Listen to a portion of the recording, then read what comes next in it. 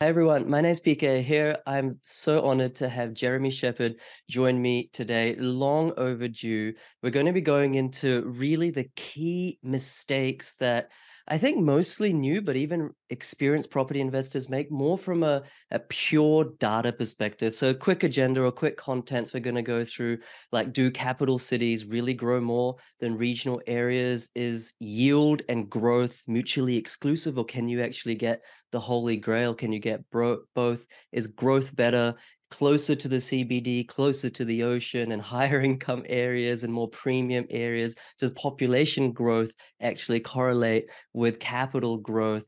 So many, like, I would say, things that if you're a new investor, all these different people, including maybe course creators, buyers agents, are feeding you, and you're just making like really terrible decisions in terms of location and property selection. So Jeremy here, I would say I'm a huge fan of, just straight off the bat. But also what I really admire of Jeremy, and he probably doesn't like me or anyone saying this, is that he's a I almost think of him like an academic. He's like one of these unassuming, humble people that just sort of tinker away in the data for data's sake, real true love of data, with no agenda, with no bias, with no innuendos.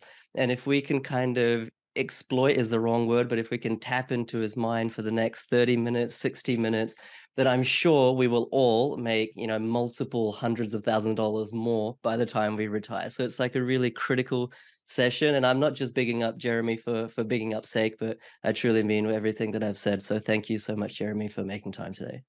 Yeah. Wow, thanks, PK. I've got to go and change my content now to try and live up to that introduction. No, I mean it's been I've personally seen what you do benefiting so many hundreds and hundreds and hundreds of people. So yeah, I'm happy to have you on my platform and very honored. Welcome to the Oz Property Investment Mastery Podcast. My name's PK and I help busy people build passive income by buying top 5% growth and cash flow property and build a portfolio using data without wasting months doing research, spending weekends at inspection or catching flights, or dropping $10,000 to $20,000 on buyer's agents every single time. So if you're confused, lack confidence, and just overwhelmed with all the information and marketing misinformation available online and don't know where to start, then this show is for you. I don't think enough people know your own journey, like, because you're actually, although you probably won't admit it, you're actually a successful property investor in your own right. Maybe if you just like take us through your journey from sort of property one all the way to 16, however you want to do that, and I might cut in and ask you some questions in the middle. We will get to the true data points of it later, but I just want to establish your portfolio and see what we can learn from it, really. Sure. Yeah. Well, loads of mistakes in this, and yeah, I hope that when I cringe when I recount these mistakes, I hope that other investors who are listening don't make the same mistakes. So, I bought my first investment property in 2002, and it was a $206,000 property. It's in Western Sydney, like very west of Sydney. And my plan was I wanted to buy a property that had good cash flow. So I was after high yields. I bought a house with a granny flat. I was going to renovate the house. The granny flat was relatively new, and the vendor got in touch with me and said, "Hey, do you want a tenant who can live in the granny flat whilst you're getting the house renovated?" And I thought, "Oh, that's great. I've got some cash flow there." And whilst the house was being renovated, this tenant moved in, a young family actually, and they basically never paid a cent in rent, and they were there for about 6 months. I couldn't get rid of them. I had to hire a professional property manager to get rid of them. The tradesmen who were renovating the property, they put their tools down and said, "Jeremy, we're not doing anything more until you get rid of that tenant because they're stealing our stuff." So some tiles would come in, for example, and they'd be gone the next day, and they just believed it was the tenant doing it. Um, anyway, I think it was the day before the sheriff was to come and forcibly evict them.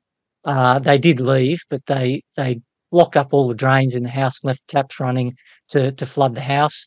Which you do when you've got free rent and it's taken away from you. So my first experience with property investing was pretty miserable. I made a lot of mistakes. I didn't vet the tenant. I didn't hire a professional property manager.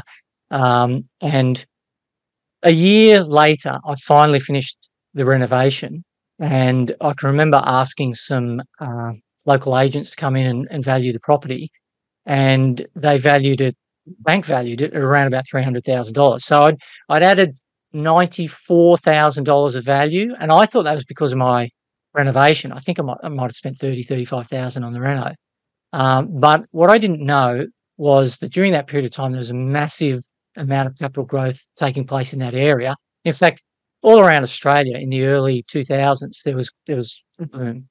And yeah, it took me probably a decade to realise that I'd gotten lucky, not just in that case, but in property number 2, which was only a stone's throw away. I bought in 2003, similar sort of situation, house with a granny flat, and I renovated. And then I bought in Rockhampton. I bought 3 houses in Rockhampton. This is in 2004. Mhm. And I was in pursuit of really high yields there. And again, I did a reno there. I think I did a couple. And again, it was just great chance, coincidental that I picked a good growth market and got into property investing at a good time.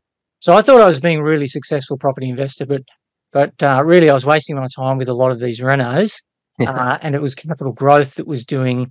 I could have been sitting on my hands gaining equity instead of wearing them to the nails. Because I was going to ask you, because most people in property circles know you as the creator and founder of DSR Data, which is a fantastic platform, and now you're working on something else as well. Had you delved into real estate data before these purchases? From the sound of it, you hadn't really, or? No. I mean, I used to look at a very small amount of data. I was one of those cash flow crazy investors pursuing high yield. I think a lot of people make this mistake where they think, look, I can buy this property right now and it's going to put $100 a month in my pocket. All I need is 4 more of these, and I'm sitting pretty. But they don't think through, well, how do you get the remaining 4? And that's why I realised later on how important capital growth was. Mhm. But yeah, I would look at a very small amount of data, Right. and I was mostly just pursuing yield. I didn't know what caused capital growth back then when I was a noob. It's funny, yeah.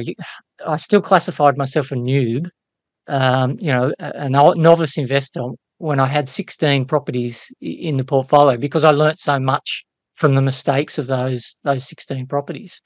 But yeah, so I bought 3 properties in Rockhampton. I bought another one in Tassie. I think that was 2004. It gets a little bit blurry in the middle. I know I bought one in Western Australia. Yeah. And this is another one of the huge mistakes that I made, because I was very aggressive in the accumulation phase. I used all sorts of tricks, creative finance, we'll call it. One of these properties I bought in Western Australia was with a second mortgage. So I got a bank to lend me 80% and the vendor to lend me 20%. So all I had to do was pay stamp duty and legal fees. Right. And I remember looking at a spreadsheet and calculating return on investment. I thought, if this property just goes up by 4%, it'll be the most profitable deal I've ever had. And based on that, I thought I was, really clever. It went down by about 14%. And then the second mortgage came due. I had to pay that back, and so I'm looking for equity in other properties. Anyway, that's that I'm getting ahead there. In 2006, in pursuit of high yield again, I went over to New Zealand and I bought 6 houses in a suburb there called Tokoroa, and they're all very cheap, very high yields, like double digit, like a 10% sort of gross rental yield. Obviously, a lot lower when you factor in all the expenses, the net yield and so on. And again, very lucky that the place was having tremendous capital growth at the time. But this sort of fantastic growth doesn't last forever, and quite often there's a retraction. I then headed off to the USA to purchase some property there. That took a lot of effort, building up a credit score, setting up a company, and so on. I put a deposit down on 2 properties, and then my broker contacted me and said, "Jeremy, we've had a thing happen here. It's called the subprime lending crisis, and you're not going to get any finance." And so I had to back out of those 2 deals, and of course that eventually came to Australia. And it was horrible for me. Whilst interest rates of banks here in Australia were going down because it's recessionary times, my creative finance interest rates went up. I remember I was paying something like 11.5% interest on one mortgage, and it was a pretty big mortgage. So when the lesson that I learnt there was, you don't want to find the absolute best mortgage in where there's no other lender that will deal with you, because once they increase their interest rates, you've got nowhere else you can go. Right. Your only option is to sell. And so I had to sell down a significant portion of the portfolio at a time when prices had dipped and some of them had negative equity. It was a terrible situation to be in. Let's see if I've gone through all the properties. So there were 6 in New Zealand. There was 1 in Western Australia, 1 in Tassie. There were 3 in Queensland. Oh yeah, so I bought another one in South Australia, Christie's Beach, around 30 minutes drive south of Adelaide, and another one in Gladstone. The one in Gladstone, I bought those in 2008. So I bought a report from someone who I won't mention their name, but it's like they sell reports for hotspots, growth hotspots. And I remember at the time I couldn't pick between Geraldton in Western Australia, Gladstone in Queensland, the Gippsland region to the east of Victoria. Morwell was one area I was looking at, and this Christie's Beach. And but I'm fortunate that I only bought in 2 of those locations because they were terrible. All 4 were terrible. In fact, 10 years later, I remember doing the calcs, and they had grown by 1.5% on average. That's total, not per annum. Right. After 10 years. So this property that I bought in Gladstone, I paid about $300,000 for it in 2008. I sold it the end of 2022. So not so long ago. 14 years later, for 20% less than what I paid for it. Gosh. And there were some shocking vacancy rates. I remember just scrounging for $150. Okay, we'll have a tenant in for $150 just so that I've got someone there. Yeah. The research that they had done, I didn't know what research to do either, so I guess I can't really blame them. But thoroughly terrible. I calculate an opportunity cost of close to $1 million with that one investment, and I've made other mistakes along the way too. So terrible portfolio, way too aggressive in the accumulation phase, uneducated in where to buy and when, and I've learnt from a lot of mistakes. Right. And I've sold down a significant portion of that portfolio. I have something that's quite manageable now. In fact, there's one property I'd still like to sell. But I am in a position where I can accumulate more, and I don't think I'll ever go to those dizzy heights ever again. I can remember just end of month, just putting all those rental statements together, keeping track of things for my accountant. It was just a nightmare. So I just want something that's quality, reliable, low maintenance, and I don't mind having some money in the bank either. It doesn't all have to be invested in property. Yeah. So pretty bad story. Loads of mistakes that I hope other people learn from.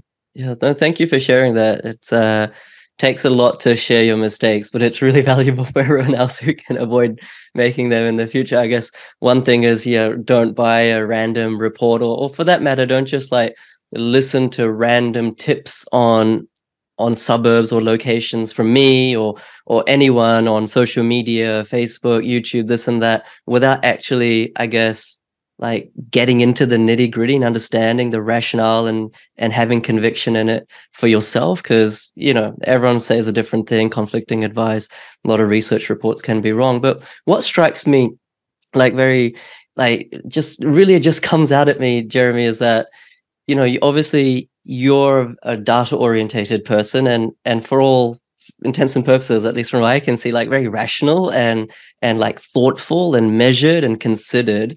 Why do you think you know, and I'm asking for the benefit of everyone, why do you think you made those all these mistakes? Was it like FOMO? Did you read that Steve McKnight book, 100 to 150 properties, and like why did you make these mistakes? Because you're actually a very intelligent person. Good question. It's what got me into investing to begin with. So when I was in my early 30s, I realised I was in a position where I hadn't saved anything. I didn't have anything. So I used to be quite a religious sort of person, and I gave pretty much all my money to the church that I was attending. So I was just living at home with mum and dad to keep cash flow good.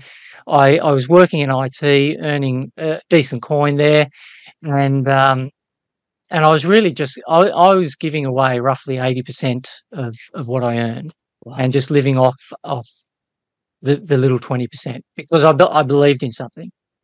When I left the church, I realized, oh wow, I'm way behind. I own nothing. I had practically no savings. I had a car, which I later sold for about $600. And I didn't even have super because what I'd done is when I was working in IT, I was doing contract work, and I set up a trading trust so that I could distribute from the trust to the church directly, and then pay myself a very small salary and pay a very small amount of tax on that. And because it was a distribution, sorry, not a salary, it didn't trigger the compulsory 10% superannuation contribution. Yeah. And yeah, my super fund would send me a letter each 6 months or so telling me, here's how much of your money we've lost, and here's our fee for doing that. And eventually the balance came down to zero. So I literally had nothing more than like a few $100s in the bank. Mhm. And I realized I was behind and I needed to catch up. And so that's when I got very aggressive. I bought all the books I could. I did courses and learned everything I could about investing in shares. Right. And it took a couple of years to realize that I didn't know what I was doing there either. And again, I was way too aggressive, lost money, and that's when I switched to property, which to me just made more sense. I'm a human being. I know what I want to live in, so I can think about things like I want to be close to the train station, for example. So to answer your question, I felt like I was behind, and a bit like the gambler's conundrum. Well, I've lost that money. The only way to get it back is I got to win the next one, and I just kept going very aggressively. And yeah, so I would encourage all investors to just if the bank says no, take a hint. Certainly educate yourself as well as you can, and don't be in a rush because Right. this sort of thing takes time. That's really sage advice, because normally what I'm telling my audience is if one bank is saying no, then go to another bank or go to a second tier lender and they might open up some opportunities. But there's really something to be said about experience. And yeah, I think that's really good advice. At least think about why the bank is saying no, and be prudent and model out your cash flows to see if they're actually right or wrong. At least have another bank that might say yes. Yeah, you don't want to be in a position where you can't vote with your feet. Yeah. And so is that, we will get to the data because I do want to get to that, but I'm just finding this really interesting. So is that kind of after your first decade, from 2002 to like 2012 or whatever, of somewhat success, but also like a lot of learning, was it frustration that kind of got you to a point in real estate where you were like, you know what, to hell with these paid research reports, to hell with all of my mistakes. I'm just going to like dive real deep into the data and I really understand it for myself? Or was it like, I'm sure other people are making mistakes, let me create some sort of data platform for others? Like, where did DSR come from? Yeah, I guess it was just for me, obviously, originally. But what I wanted to know was, where's the best place in Australia for me to put my money right now? And there's only so many suburbs you can visit yourself personally. So I wanted some automated way of assessing a suburb so that I could narrow the search down to a handful that then I could go to maybe and visit or jump online and do some further research. And because I've been working in IT, I had some skills to acquire some data. I knew there were some websites I could go to, realestate.com.au and Domain and various others to acquire some data. And it dawned on me finally, after 16 properties, what it is that causes capital growth and why capital growth is so important. And it's supply and demand. And I thought, well, looking at all this data, how can I get some idea of the nature of supply and demand in a property market? So things like, I knew that there were auction clearance rates that are published. I knew about vacancy rates and a few other metrics, and I started inventing some of my own and just acquiring as much data as I could nationwide, so that I could come up with this algorithm. That was 2009, towards the end of 2009, that I put all that together. And I can remember in January 2010. I've got nationwide version 1 of the demand to supply ratio, the DSR version 1. I can remember Heathcote houses were the top of the list, and Airlie Beach unit were the bottom of the list. Okay. And so I contacted a few real estate agents in Heathcote to say, this is a sanity check that I did. And one of them got back to me and with just a curt email saying, yeah, we'll put you on the list, Jeremy. If something pops up, we'll let you know. Airlie Beach, the phone rang off the hook. Agents, Jeremy, fly up here. We'll roll out the red carpet. We've got so many for you to choose from. We'll show you around all day. They were going out of their way. Oh, someone wants to buy. Treatment. We've got oversupply. Yeah.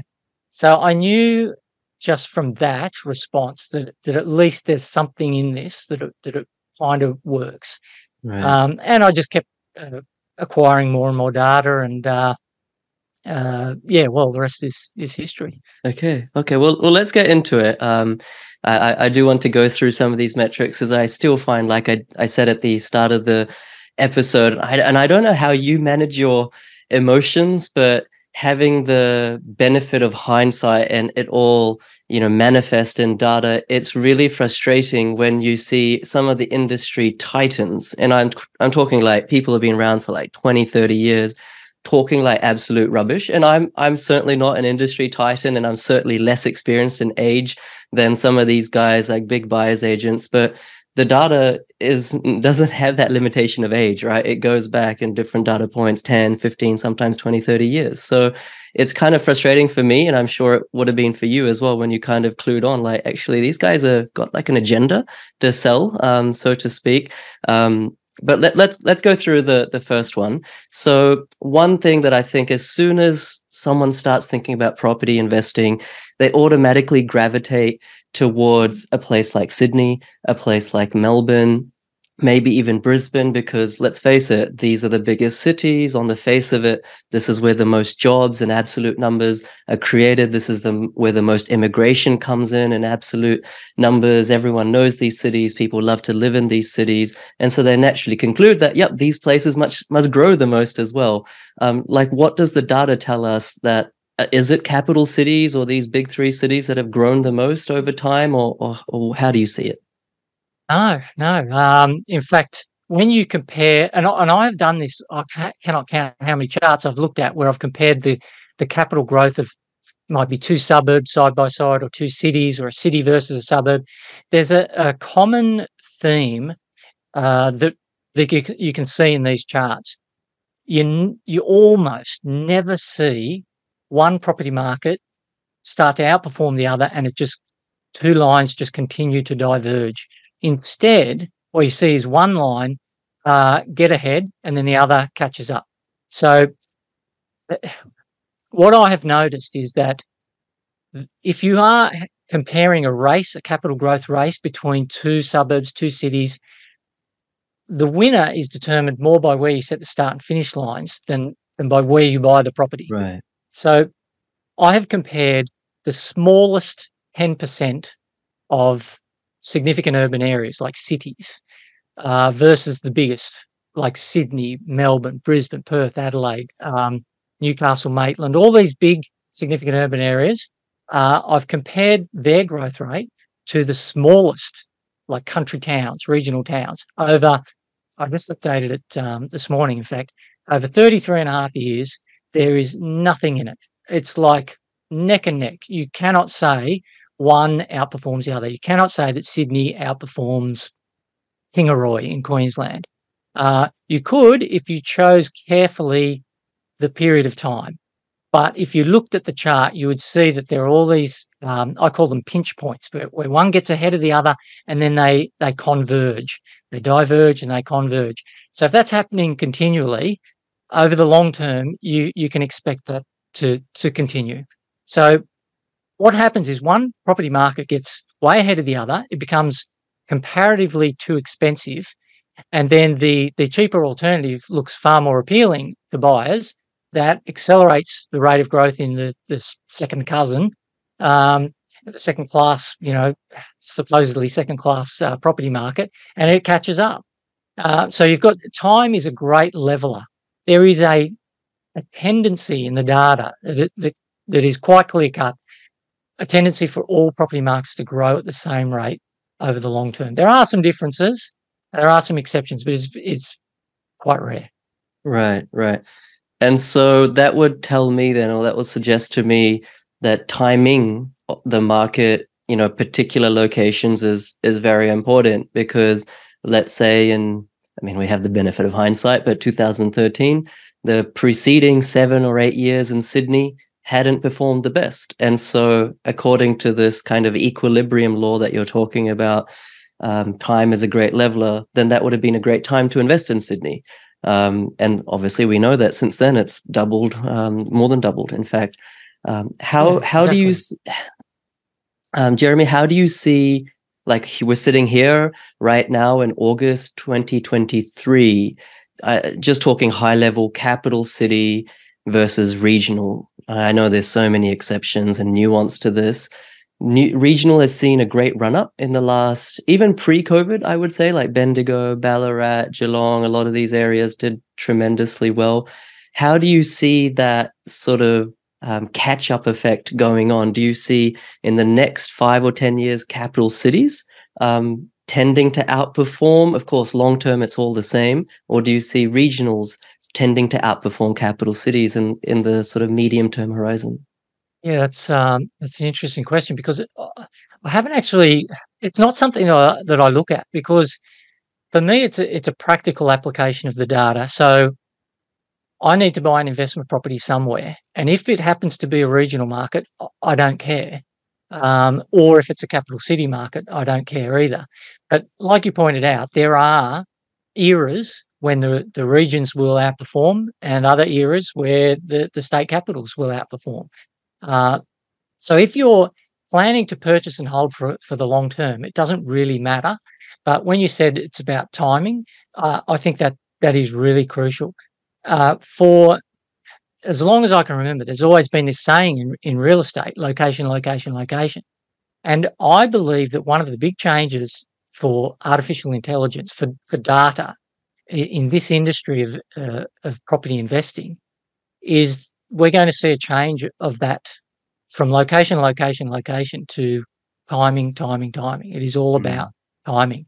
There is a market that's about to enter its boom.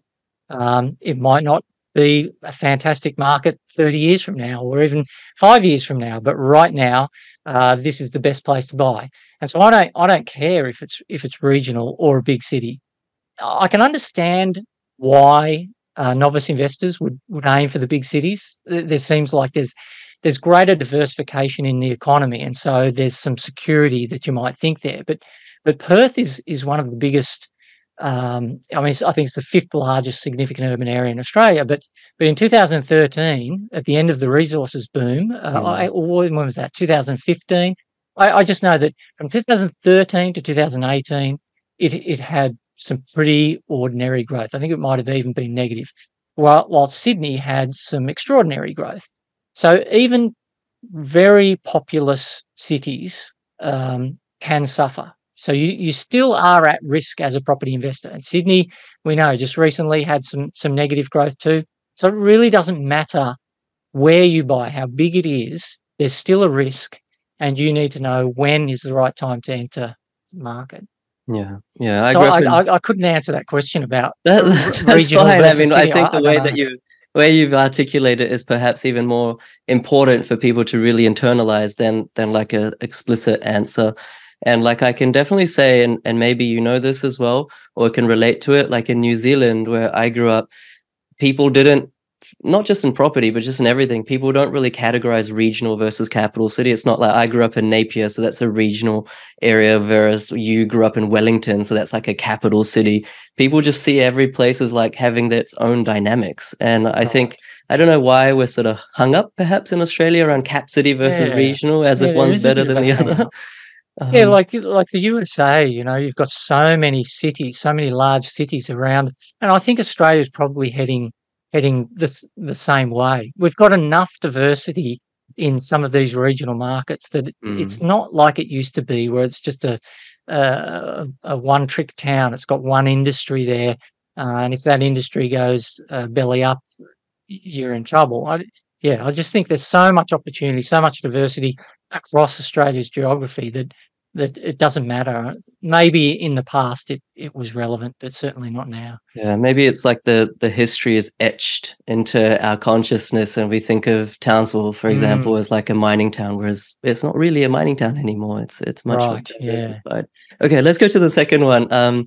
So growth is more important than yield, or yield is more important than growth, or do we need to make that trade-off? I actually just got a DM in my Facebook the other day, and this guy had screenshotted something in a men's finance Facebook group, and some buyer's agent was saying, oh, PK is completely wrong because his tagline is, buy high growth, high cash flow property, and that just can't happen. And I've been a buyer's agent for 20 years. And so let me ask you, you're the expert, Jeremy. Do you need to make trade-offs, or can you consistently or sufficiently consistently buy properties that have both a high yield and high growth outlook? Yeah, you can, but it is only for a short period of time, like the whole timing thing. So I could easily find a suburb in, say, Sydney right now where there might be a double-digit growth forecast for the next 12 months, and I could find the same sort of thing elsewhere in a regional town. But the Sydney property is going to have like a 3% yield, and the regional town might have 5%. So it's pretty straightforward what I would choose. I'd go for the higher yield. And yeah, I believe that you can find both high yield and good capital growth, like above average capital growth. That above average capital growth is only going to be for a short while. Eventually the market will balance again.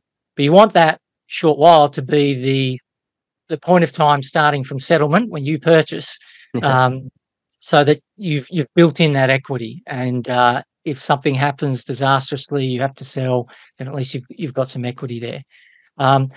It's an eternal challenge, question, debate, this whole cash flow versus capital growth.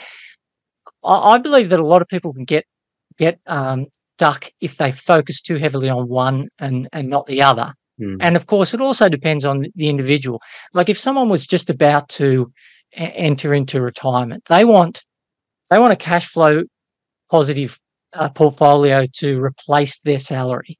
Whereas an investor who's maybe in their 30s, 40s, even 50s, growth is still going to be your best friend.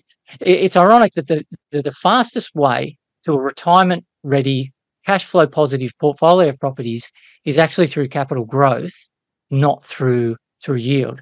But I can understand why investors want to focus on the cash flow, because it's simpler. You can, well, what's the rental yield for this property? You know it right now, so you can do your calculations. Most people have got no idea what the capital growth forecast is going to be, so ignore the unknown and go with what's known. So you can see why there is that fixation. But to answer the question, I believe you can have both. Sure. No, well said. And I think other than the fact that you can just kind of map out exactly what positive cash flow, sort of quantum will be on a property, I think people should think about cash flow insofar as it affects their borrowing capacity and their just household budget. Like that is a very important thing, because I know so many right now listings are going up as we speak in Melbourne and Sydney, especially from investors. And I don't know, my hypothesis is that these are people who bought without realizing that interest rates can even go this high in such a short period of time. And they just didn't do the cash flows properly, or had they bought in areas that grew just as much as Sydney, if not more, in the last 1 or 2 or 3 years, but in more areas with 5, 6, 7% yields, then they wouldn't have to sell. Anyway, that's just a hypothesis and inference, but I think it's a worthwhile lesson for people to put in their pocket. And then the other one, Jeremy, is closer to the CBD equals better growth, as if somehow there's some sort of end of the rainbow, golden light pot in the CBD. What's your thoughts on that? What's your data thoughts on this? Well, historical data says there's nothing in it. I'm always looking at this sort of data to improve my investing. So if I can't find anything in it, I don't care if someone argues with me. I'm not going to use that. And this is something that has been around for so long, and I blame content marketing. Which, I mean, that's what I'm doing right now. I'm on your podcast, I'm doing a little bit of content marketing, but you get a handful of entrepreneurs who are so desperate for more customers, they just make shit up. And this has been around for so long, and I believe it's just been copied and propagated from one to the other.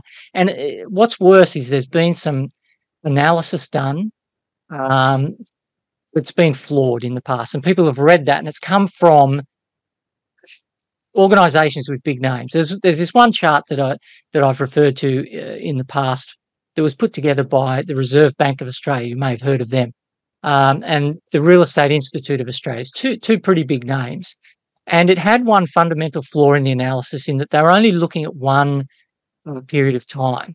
I repeated their chart. Their chart said, yes, you've got to buy close to the CBD. There's going to be this ever-growing disparity between the haves and the have-nots, and it's based on proximity to CBD. So I repeated that for a different period of time and got the complete opposite conclusion. So there's flaws in the analysis that's been done in the past.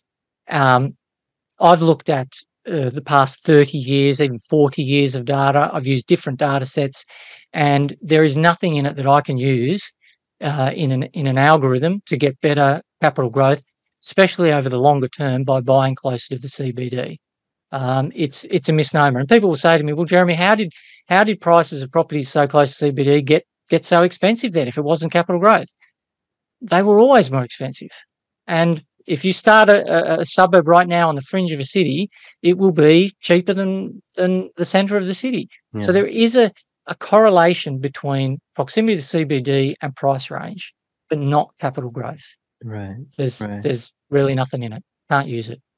I mean, when people like me, we hear that, it's almost like a sense of relief, because then it's like, okay, we don't have to compromise growth. We don't have to sacrifice growth, and we can actually buy something with an okay yield, right? We don't need to get something with like a 3% yield, and we're basically like imprisoned in our day job to forever try to pay that thing off. So it's a massive relief, if anything, like really understanding this data. And I don't want to be cynical, but maybe some of these myths, or they're kind of propagated or further exacerbated because expensive property buyers agents or whoever, whoever gets more commissions on them, right? So it's like, oh, that's a convenient way to say buy close, expensive city properties. I've seen over the years a lot of people suggest the best property is coincidentally not far from our office.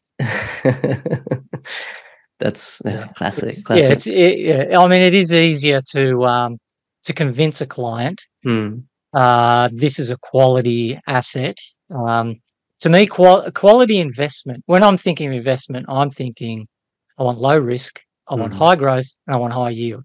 And I don't care if that's property or shares or ostrich eggs or Bitcoin or whatever. I mean, I do want low risk, I want high growth, and I want high yield. yeah. To say that a quality asset is more expensive, well, we should see something in the data then. More expensive markets should outperform, but they don't, and they're actually even riskier. So historical analysis of the volatility. So volatility is a measure of risk. The more volatility, the more wild swings up and down, the riskier a market is. So you might see, Bitcoin has tremendous volatility. The share market has more volatility than the property market. But the top decile, the top 10% of property markets in Australia have had more volatility than the bottom 10%. So whenever we get in recessionary times and the property market is heading backwards, I quite often hear on social media these half-baked experts, for want of a better word, saying, "Oh, there's a flight to quality," but actually there is a flight to affordability in the tough Mm, times, because those those cheaper markets tend to hold their own. They have more stable prices, and it's the expensive markets. They fly up in the good times and they plummet in the bad times. So they are actually more volatile. So there's more risk the closer to the CBD, the more expensive you are. Um, like you mentioned before, there's high yield further away, and there's no difference in growth. So there's no reason for property investors to stretch themselves and buy in these relatively unaffordable areas. yeah. I can kind of empathize with those people who do market this in their content, because it's so, like, even for themselves, like, they may not be malicious people, they may just be actually drinking the Kool-Aid. Like, it makes so much logical sense. Like, let's move to the next now, number 4, like closer to the ocean or water body or lake or river or canal, or closer to the train station, closer to a shopping center, the better the Right. growth. Okay. And it makes so much sense. It's like, of course, yeah, I want to live close to the water. I want to be close to walking to a train station. I want to be, close to a shopping center. Who doesn't? So, like, it's such an easy sell, but what does the data show about that in terms of growth? Yeah. The data shows that over the long term, there's nothing in that. And the reason why is, like you said, I want to be close to a train station. I want to have the beach there. A teenage boy wants a Ferrari, but it's just wishful thinking. They do not influence the price of Ferraris. The price of Ferraris are influenced by middle-aged men like me who have something to prove, and they go into a dealership and start haggling. So you've got to actually put your hand up at auction for a genuine oceanfront property at Tamarama selling for $4 million. That's what changes prices. It's that sort of demand. Now, if a suburb was to receive a new train station, so a train line is extended through that suburb, there will be a period of time of above average growth for that property market because it's received a new amenity. That makes it more attractive. But over a period of time, that above average capital growth rate will result in higher prices until the benefit of that amenity is then factored into the price of the property. So analysis that I've done for train stations, for beaches, for schools, proximity to shopping centres, airports, has shown that over the long term, there is no advantage being closer to that amenity or having that amenity in your suburb. Queensland University of Technology did an interesting study. They looked at historical data for Brisbane. Now, I think it was in the 80s somewhere, Brisbane had a new runway. There was going to be a change in flight path. There's a bunch of suburbs that were going to be negatively affected by that. And QUT found that for a period of 4 years, there were a handful of suburbs in Brisbane that underperformed the Brisbane growth rate, and they were in this flight path. But after 4 years of lower growth, that negativity was then factored into the price of property, and from then on, it was business as usual, same sort of capital growth. Right. So it's change in amenities that will push prices faster or slower in this case for the airport in Brisbane. But having that amenity there over the long term, if there's always been a good school, then it's already factored into the price of property. And so historical data shows that over, say, 30 years, there's no advantage in having a train station in your suburb or not, being a beachside suburb or not. Sure. That's such counterintuitive analysis, but even in the short term, I know you mentioned that perhaps on aggregate, there is a change, in capital growth momentum in the short term when there's a change in amenity. But even like just off the top of my head, there's so many examples that I can think of where like there wasn't, even if there is short-term change in amenity. And it just goes to show that there's so many other demand and supply factors at play. For example, obviously Brisbane just got a new runway. Just on that example, I think 1 year ago to a couple of years ago, got a new runway. And a lot of these areas like Bulimba and Ascot, parts of Hamilton are now on the flight path. These are all very well-to-do areas. But all those areas have gone up like 40%, basically the same as most other areas in Brisbane since the last boom. And even on the point of train stations like Brisbane up through Petrie out to Kippa Ring had that new line extension. And those areas didn't really outperform any other area in the last 5 years. There's a lot of factors. A lot of factors that affect a buyer's decision making. It's not just low crime, good schools. There's a huge list. So if one thing changes, it's unlikely to drive, price growth amazingly. Yeah. And I want to talk about high incomes now, because I know you watched that episode. And guys, if you haven't watched the episode, there was a really interesting and popcorn worthy episode that everyone should watch, where I was interviewed on the Elephant in the Room podcast. And we really discussed and debated this concept of, do incomes have a correlation with capital growth? In other words, if incomes are growing really swiftly in an area, just on an absolute basis, not in relative terms to other areas, not in relative terms to the state average, just absolute, those areas, do they or do they not grow more in terms of house prices? What does the data say about that, Jeremy? Well, I've done a fair bit of analysis on this and got into a lot of arguments on it, because it's another one of those counterintuitive things. You think the overall concept makes perfect sense. If people have more money, surely they can afford more. But in trying to use this practically, what we've got is family household income from census. So it's once every 5 years. Now, I've looked at data dating back to 1991 when there were household family incomes recorded, and I've measured capital growth, and certainly higher income areas do not have higher capital growth compared to lower income areas. I've looked at change in income as well, and haven't been able to find anything reliable there. There may be some magical combination that I haven't analysed, but if you were a novice investor and looking to invest in an area, you're going to look for this sort of data, and it's not going to help you.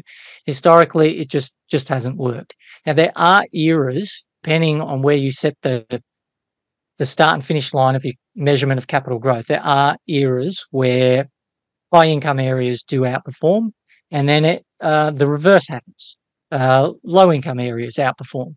So using some sort of trying to come up with something consistent that's reliable, there isn't anything in the data. So I'm always looking for metrics to improve the algorithm, and I can't use that data. It's as simple as that. I'm not going to throw it in there because some old school believer suggests that it works. It has to work, Jeremy. It just has to.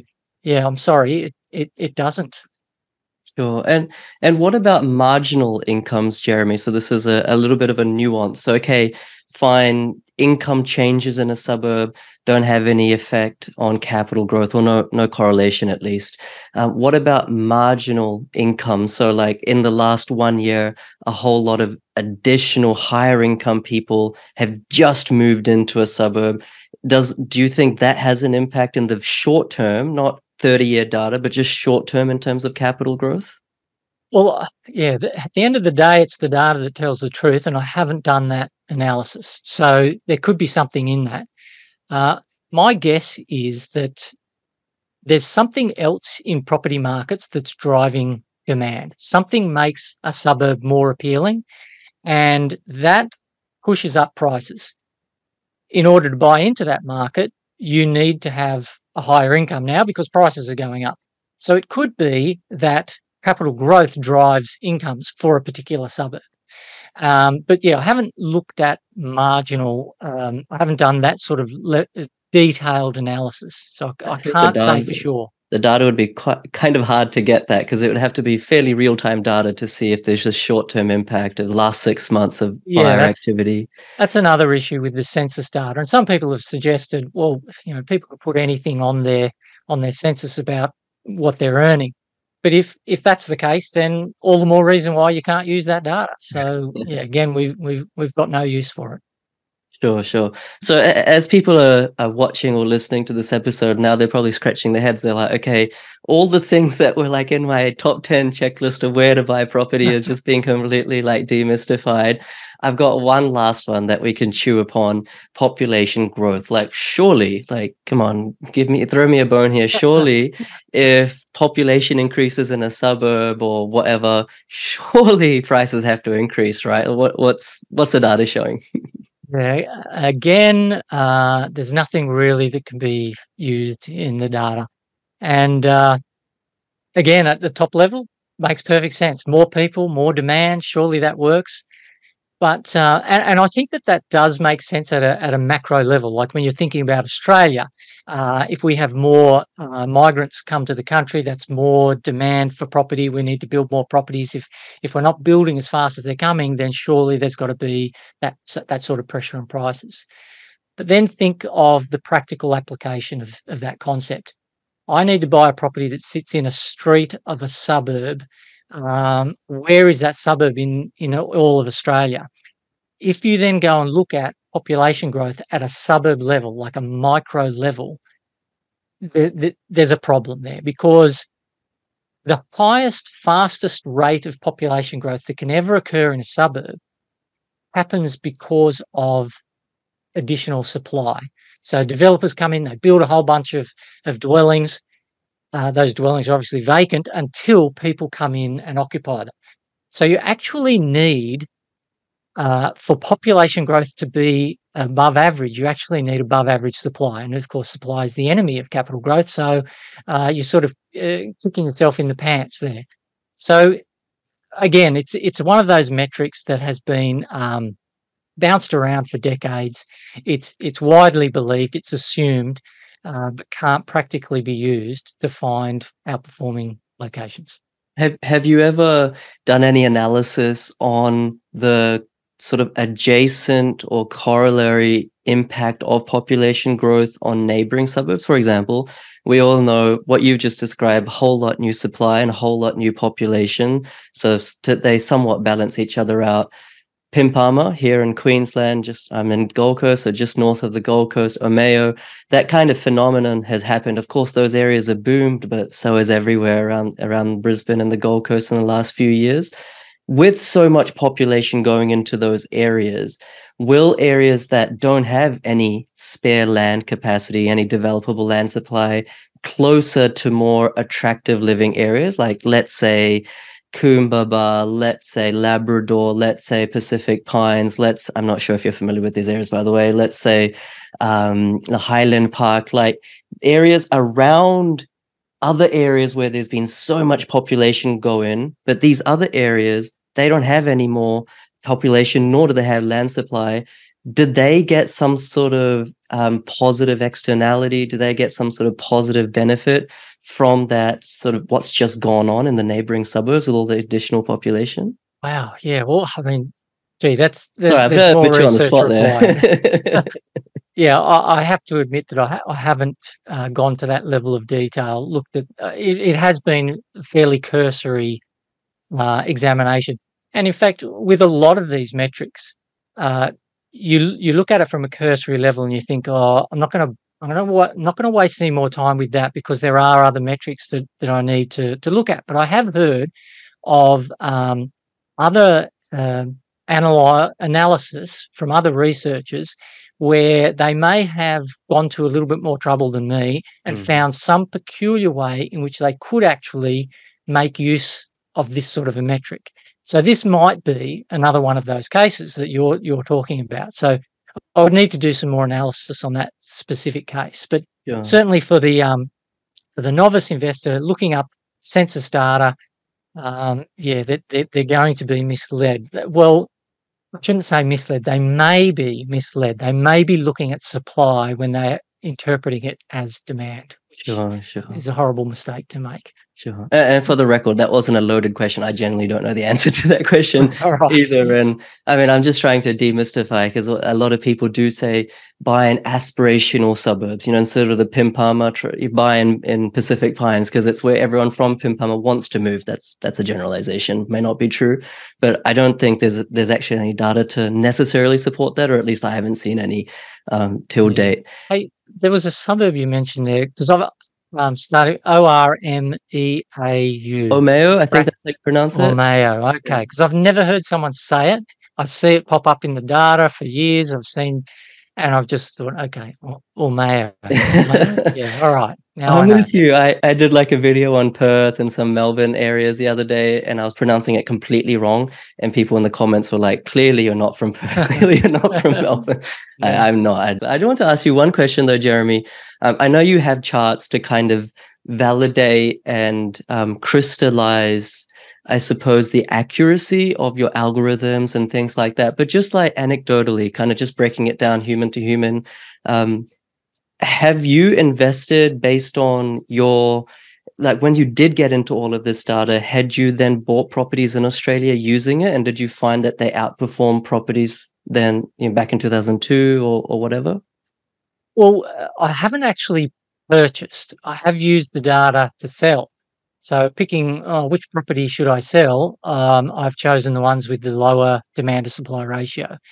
But I have looked at the historical performance, and when I was in the early days, I thought, let's see how this algorithm performs versus national growth rate, for example. And then I thought, well, hang on a sec. There may be a whole bunch of experts out there that are easily outperforming the national growth rate. So I should compare the DSR to their hotspot picks. Right. And I was appalled. Some of the highest profile industry experts have some of the most atrocious past performance. So I went back to just comparing it to the national growth rate. And of course, I wouldn't use it if it didn't outperform. Yeah. So it does, but it still has some failures. It's not perfect.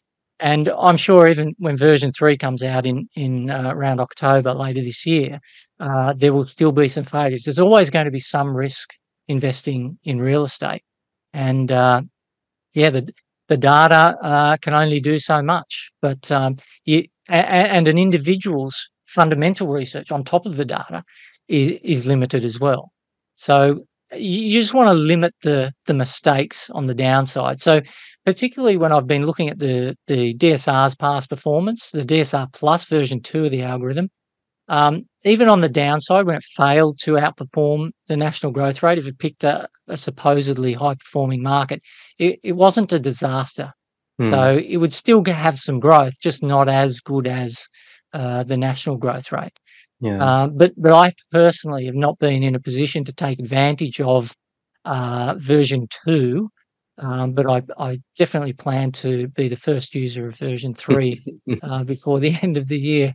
Yeah, nice. Hopefully. Nice. People should definitely check it out. And I think there's something to be said, because I think most property experts, hopefully I don't fall into this category, kind of profess themselves as experts and profess themselves as all-knowing, and maybe there's kind of like some sort of marketing humility in there or whatever, but I really find that with you, Jeremy, it's really kind of like a conquest or journey for truth, and I think that's what people vibe with. And maybe you fall into this trap or fell into this trap. I know I certainly did. I always put other people on a pedestal and think, oh, that person has X years more experience than me, surely they know more than me, or that person has access to all of these industry professionals and they have this podcast with like 100 episodes or whatever, surely they know more than me. And I think that can actually be to our detriment sometimes, because they actually may not know that, and they may actually not know more than you. And in fact, it might be a lot of misinformation. So the more you consume that content, you're actually going like backwards, you're going in the wrong direction. Like my mum used to say, one step in the right direction is more beneficial than 10 steps in the wrong direction. So I think it behooves everyone to we didn't share the charts in this episode, but maybe let me know, or Jeremy know, we can do another episode and we actually go through a deep dive on various charts. But it behooves everyone to just have that sort of learner's mentality and question everything and question everyone. Like question Jeremy, question me, question everyone. Those research reports, those hotspot reports that you're referring to, I remember first subscribing in 2014 or something. And then I subscribed for like the next 5 years. And every year was like Ipswich. I was like, when is Ipswich going to finally boom? And Sooner or obviously later, it you'll did be boom, right. but Yeah. everything boomed. So Yeah, if that's you when I keep lost picking the trust, same suburb every year, sooner or later, in 20 years' time, it'll boom. Yeah. Yeah.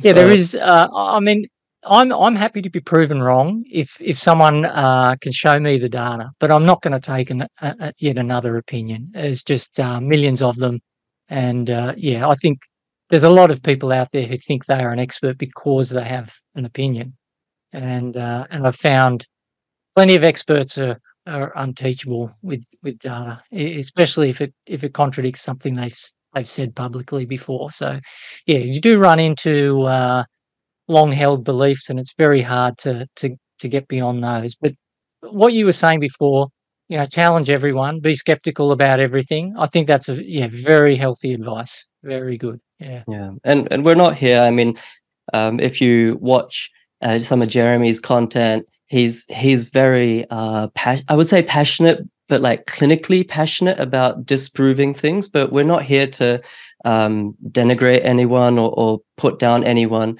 I think especially like you're someone like yourself who's, and I would say like myself, who are like intellectually curious. We don't want to put down anyone, but we feel like a great sense of accomplishment when we prove a hypothesis correct, whether it's through our own data or something that we get from another person, or we create a synthesis of various like things that we find, and we're like, okay, well, that must mean this and that must mean that. Like that, for me, at least in property, is like my greatest joy.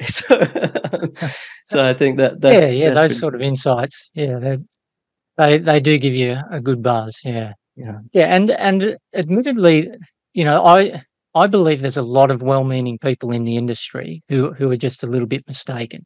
Some are a lot mistaken, but most of them, it's like just any human being. There's not a whole bunch of spruikers out there trying to deceive. There's just people who don't know any better, and some of them can be absolutely charming individuals, and have your best interests at heart, like my mum, but they don't know property and they don't know data, and they can mislead, unfortunately. So it's just something we need to be aware of. And of course, the data age has changed a lot. So if you've been in industry for a long time, say 20 years, the data age is still relatively new to you, and that may be hard to adapt to.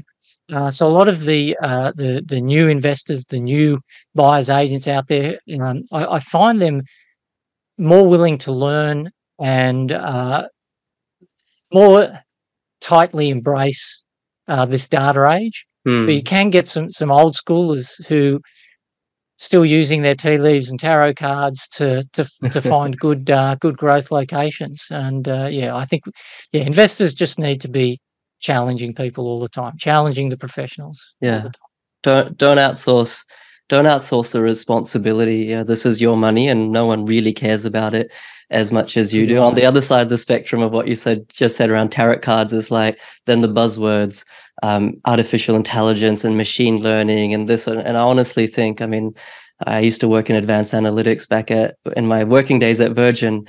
Real estate data, really, feel free to challenge me on this, Jeremy. I find that real estate data really isn't as big data, as nuanced, as reliable, as deep as other industries. So when it comes to AI and all this, maybe I'll be wrong in the future when it does develop more. But watch out for a lot of those buzzwords as well. And I do notice that you don't, even though you're probably the preeminent data guy, so to speak, in Australian real estate, I do notice that you don't really use those terms a hell of a lot.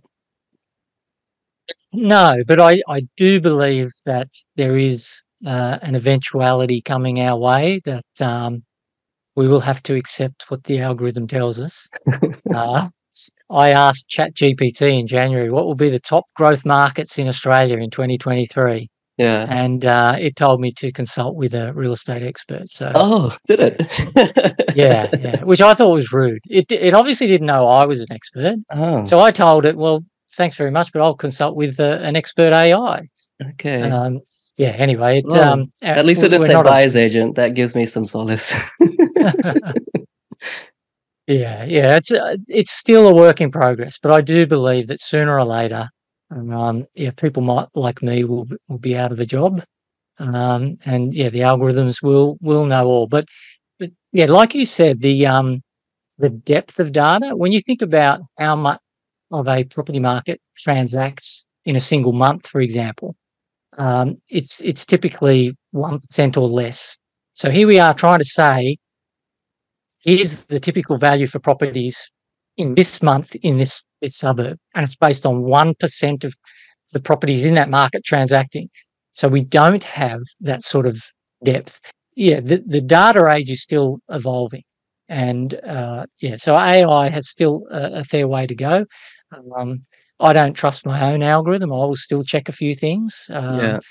And yeah, I encourage every investor to do that. Let's just keep using them at the moment as shortlisting tools, and yeah, hold them accountable and keep watching them closely. Yeah, nice one. Okay, last question. What's a piece of advice that you would give to your 30-something-year-old self before you started investing in real estate? Wow. Yeah, take your time. Don't be so aggressive. You'll get yourself in trouble. You don't have to catch up. Um, you know, back in the day, there used to be magazines, property magazines that were in print. Your Investment Property magazine. I used to write for them, and Australian Property Investor magazine. Uh, they would interview successful investors, and some might do renovations, some might do subdivisions, some might do high cash flow. They'd all have a different strategy, and they'd all be successful. They had one thing in common: they were always asked, "What would you have done differently?" And they all had the same answer: "I would have started sooner." So I would challenge investors to just to get into the market by hook or by crook. If you are, especially if you are young, just get in and start earlier. I mean, I hear of investors who are buying in their 20s, and I think, Mhm. wow, they'll be in they'll be retired in their 50s, and they want their friends to retire because they've got no one to play with. Oh, we want to travel, we want to go. Sorry, we're still working. Yeah. Yeah, you've just made the right decision if you can think about it early enough. Yeah, no, so well said, so well said. And thank you so much for your time, Jeremy. I really appreciate it. It's I think we went well over an hour, so I'm really grateful Yeah. for being here with us. Well, thanks very much for having me on your podcast, PK. So it's been an honour for me too. Oh, thank you very much. And thank you, everyone who's listening. It was a long time coming, and I'm sure so many of you, maybe even thousands, were looking forward to an episode like this. And go follow Jeremy on his socials, and I follow him on his LinkedIn. So go LinkedIn Jeremy Shepherd, and you'll get all the updates on his new website and everything like that. But genuinely, right here sitting with us is someone who's probably like the most yeah, just clinical data person in Australia with no agenda, and that's kind of hard to find, me included. So it's pretty. I don't know if that's high praise or not, but yeah, that's some praise for what it's worth. Thanks, Thank PK. you for being with us. Hit the subscribe button, give it a like, and let me know as well on the Facebook group or in the comments if you want Jeremy back, and we can deep dive different charts visually. Thanks again, and thank you, Jeremy. Thank you.